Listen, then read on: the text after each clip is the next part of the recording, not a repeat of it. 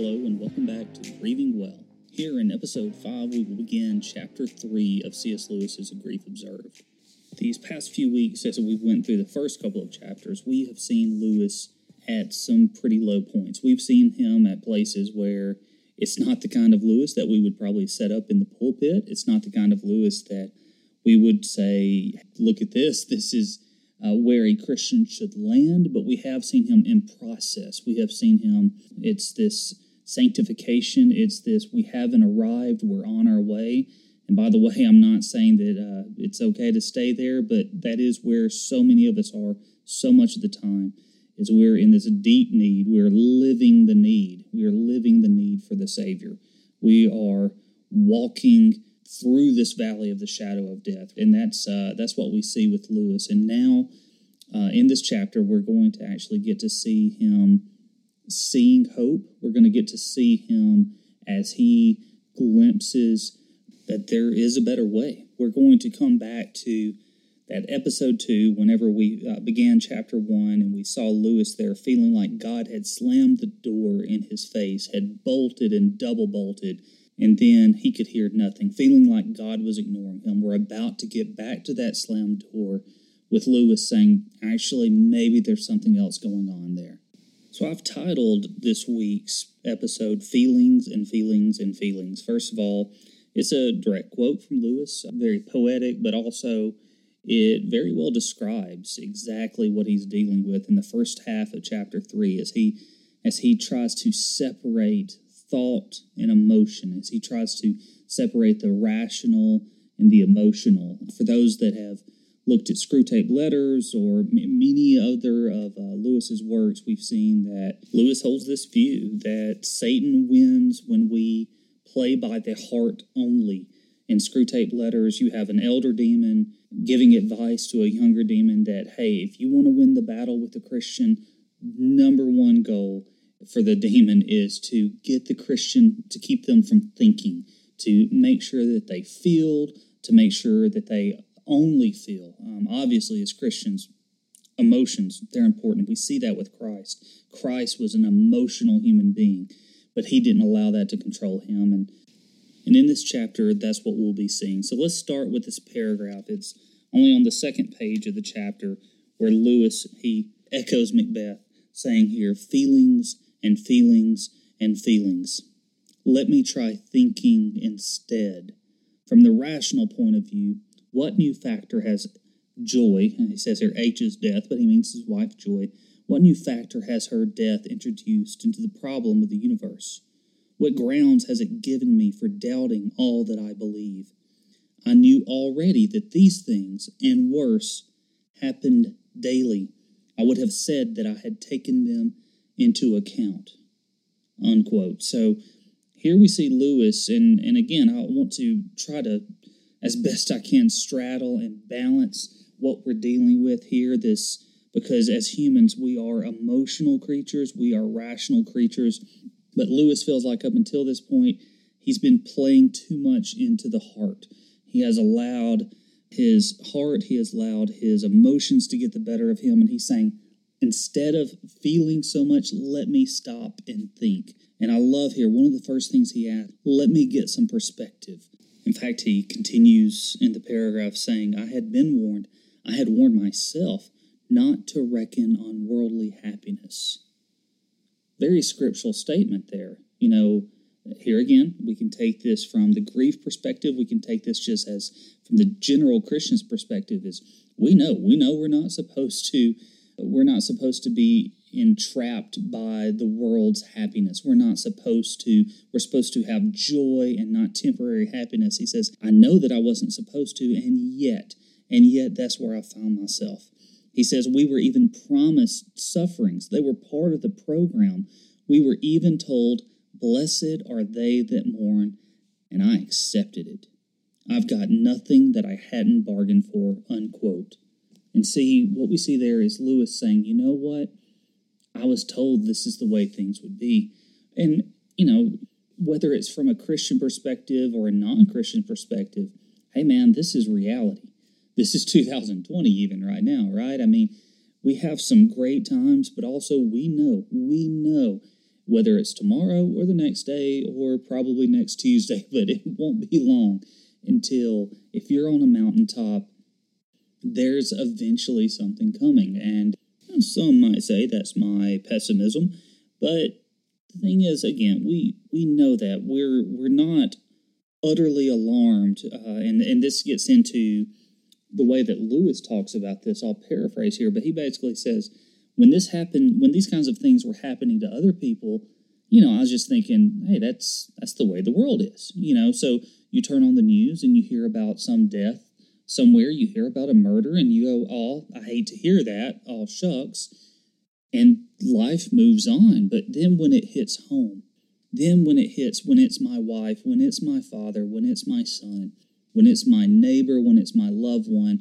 when it's my job, when it is fill in the blank 2020, whenever what it is happens and it's me, it's different. Like he says here, is I knew this was part of it, and yet when it hit me, there's something different going on. As Lewis says, I thought I trusted the rope until it mattered to me whether it would bear me. Now it matters, and I find it didn't. Okay, and this is a really important element that we get in this chapter. As Lewis starts examining, up until now, we've seen a lot of his talk about God and what kind of a being God is. And here we get really a healthier question, which is, who am I? What kind of man am I? What is my faith? Now, obviously, and this is Gospel 101. Gospel 101 is knowing who God is and knowing who I am. Well, up until now, a lot of Lewis's book was centered on who God is and can I pin the blame on him. As I record this, the most recent sermon at our church was Matthew talking about Genesis 3, and it's something that we've heard 1,000 times, but it just sinks in deeper every time I hear it. And it's, as Matthew was talking about, the blame game, right? You see that in Genesis 3. You see that in the story of the fall, where Adam blames Eve, who blames the serpent. And there's this tendency to, please don't look at me. Let it be anything but me. And, it's one thing for Adam to blame Eve. It's one thing for Eve to blame the serpent. But for Adam to have the gall to blame God, for him to say, Lord, it was that woman that you gave me. That implication there that this is your fault, God. And that's what we see Lewis doing in the first couple of chapters, at least a fair amount. Now, as I've mentioned before, when those things hit, let's not brush them under the rug. When those kind of thoughts come, let's not just sing Kumbaya and hope that it all gets better. I mean, you take that to the cross, you take that to the feet of God. But at the same time, if that's where we live, if that's where we walk, if we abide, if we make our home in the kind of attitude that says, God, how dare you? God, what kind of a God are you? Satan, I think, can very easily be at work there. He can. That was one of Satan's number one tools in Genesis 3, is to shift. He did it before the quote fall and after the fall as well. He's still working at it. But the first thing he did is, to say, hey, you'll be like God. You will be above him. And then even afterwards, Adam is still usurping God's throne, or at least attempting to. Praise God that he can't. But he's attempting to usurp God's throne by saying, it's your fault. I'm not to blame. All right, I say all that to say this is what we start to see, thankfully, in this chapter, here in chapter 3, is Lewis, he's shifting his gaze away from trying to blame God. He's starting to see who he is. Because, again, Gospel 101 is recognizing God is holy and recognizing me as sinful. Merely a couple pages later, Lewis brings this up by, I'm just going to mention a few phrases that he talks about here, but you can tell here that Lewis is or has been reading his previous entries in these journals, and he says things like that he is a saner man than he was previously. He describes his previous writings as one of being like a man dazed, like a man who was concussed. And this is part of the grieving process. I want to go there for just a moment and talk about that. Part of the grieving process is, thankfully, coming out at a point where you start to look back and you say, okay, now I can think more clearly. Lewis, even later in the chapter, he says, it's a little easier to see things when your eyes aren't covered with tears.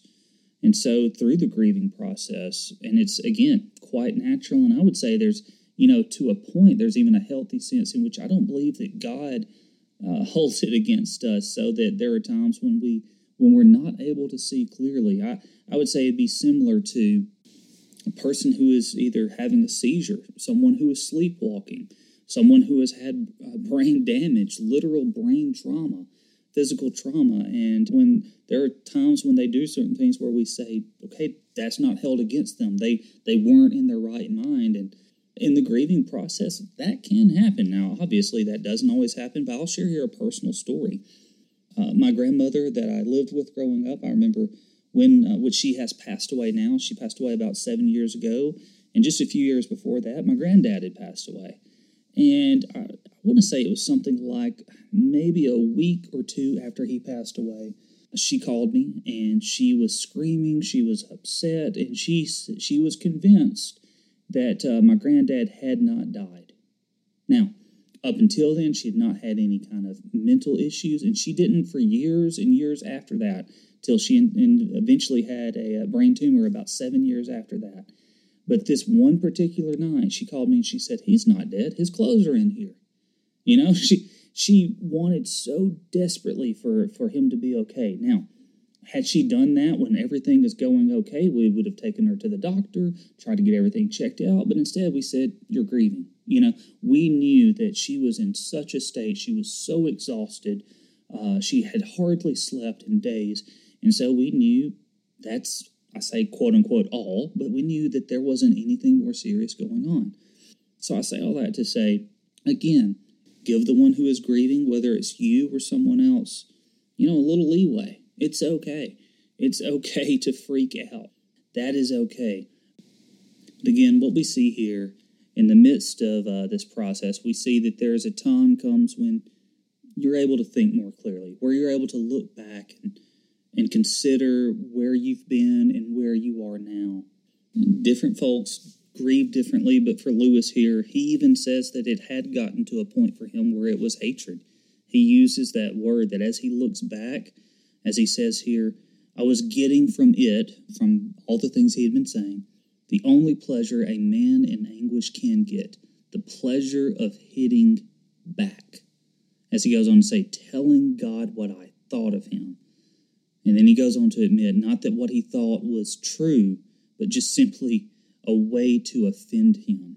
Now, those are rough words. Again, especially as I mentioned before, from the guy that wrote Chronicles of Narnia, those are rough words. But I love this honesty. I don't like him saying, I want to strike out against God. But having done so, I appreciate his honesty, his confession. And what, Matthew tells us this all the time when we come to church, is we're not there to impress. We're not there to earn favor, to earn a spot before God.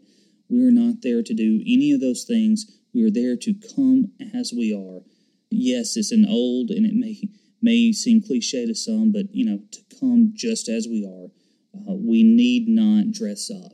Now, I want to go a bit backwards here for just a moment, because our main scripture that I wanted us to look at this week is one that Lewis mentioned, and it's Matthew 5:4, which at Trace Crossing we looked at the Beatitudes just a few months ago, and he quotes the one here of Matthew 5:4, blessed are those who mourn, for they will be comforted.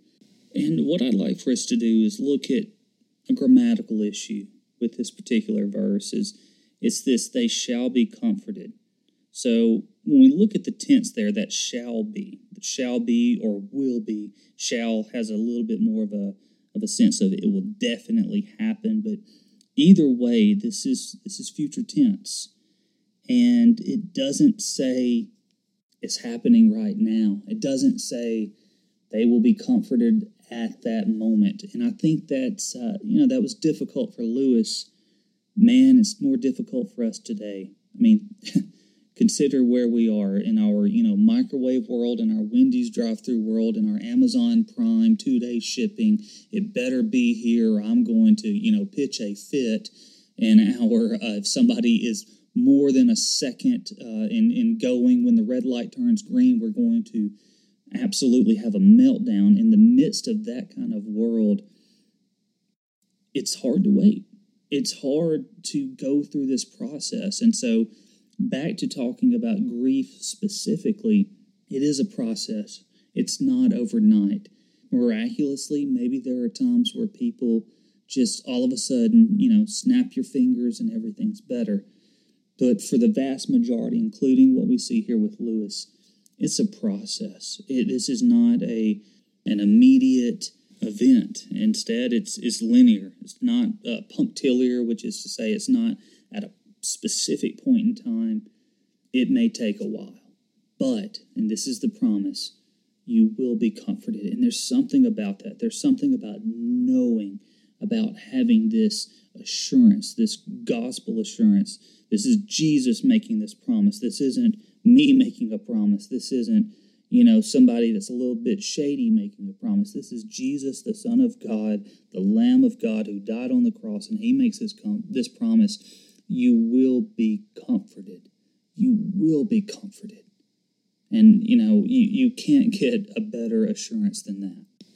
The final topic that I would like to address this week is Lewis's understanding of God. As I mentioned, Lewis in this chapter starts to move away from putting God in some kind of box where we can study him, but he has been more looking at his own life, but he still is trying to grapple with exactly who God is, and he hits on some really fascinating stuff here. First of all, he makes an interesting analogy of saying that, in a way, we as humans, or he himself, is like a cat that is being worked on by a doctor.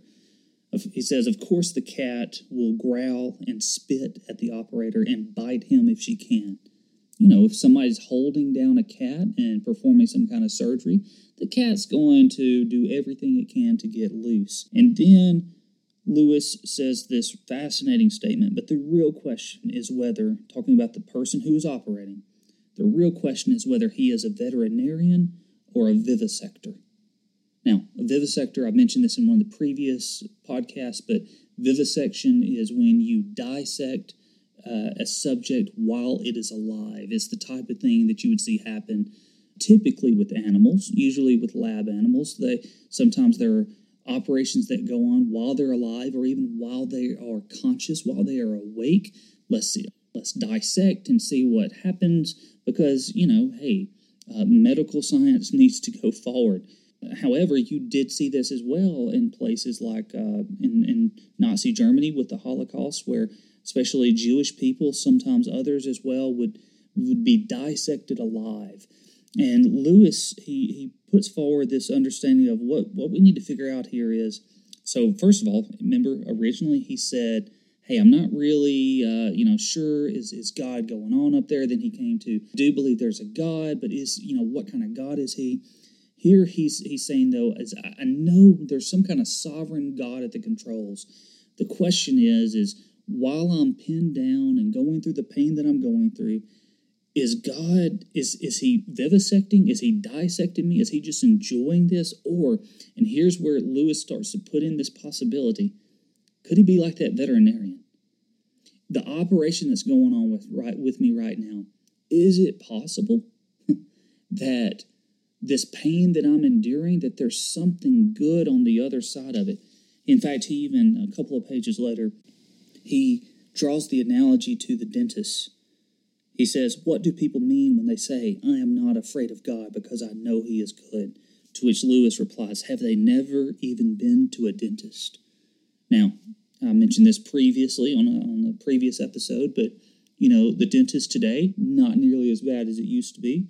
You can go in today for a root canal, and it's not as bad as it was made out to be several decades ago, but still, it can be a painful thing. And yet, why do we lay there? Why is it that we will intentionally let this guy put needles in and drill away. And I know some of you out there are just cringing with everything you have, and you can't even stand the thought of it. And yet we go willingly subject ourselves to that, and it's because we know the dentist is doing what's best for us. We know that the dentist, he is removing the bad. He is cutting away or drilling away disease and decay. That's why. That's why we go to the surgeon. That's why we do so much of what we do. And back to something, I mention this all the time, but one need look no further than a woman in childbirth who endures it. Why? For the joy that is set before her. And Lewis here, he's starting to consider here, maybe this God, maybe he's at the controls, and maybe I don't like the pain that I'm going through, but maybe he's good. Maybe he knows what he's doing. As he says here, if there is a good God, then these tortures are necessary. In fact, Lewis says, in some ways, it's scarier to think of the fact that this God may be a good God. As he says, an evil God can be bribed.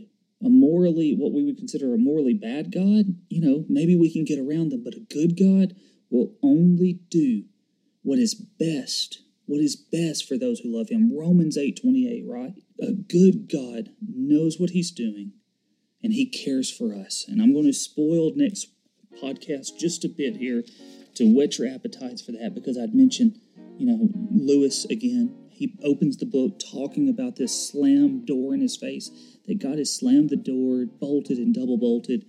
And I just want to read one paragraph here, because I just can't stand not talking about this till next time. But he says, and so perhaps with God, I have gradually been coming to feel that the door is no longer shut and bolted.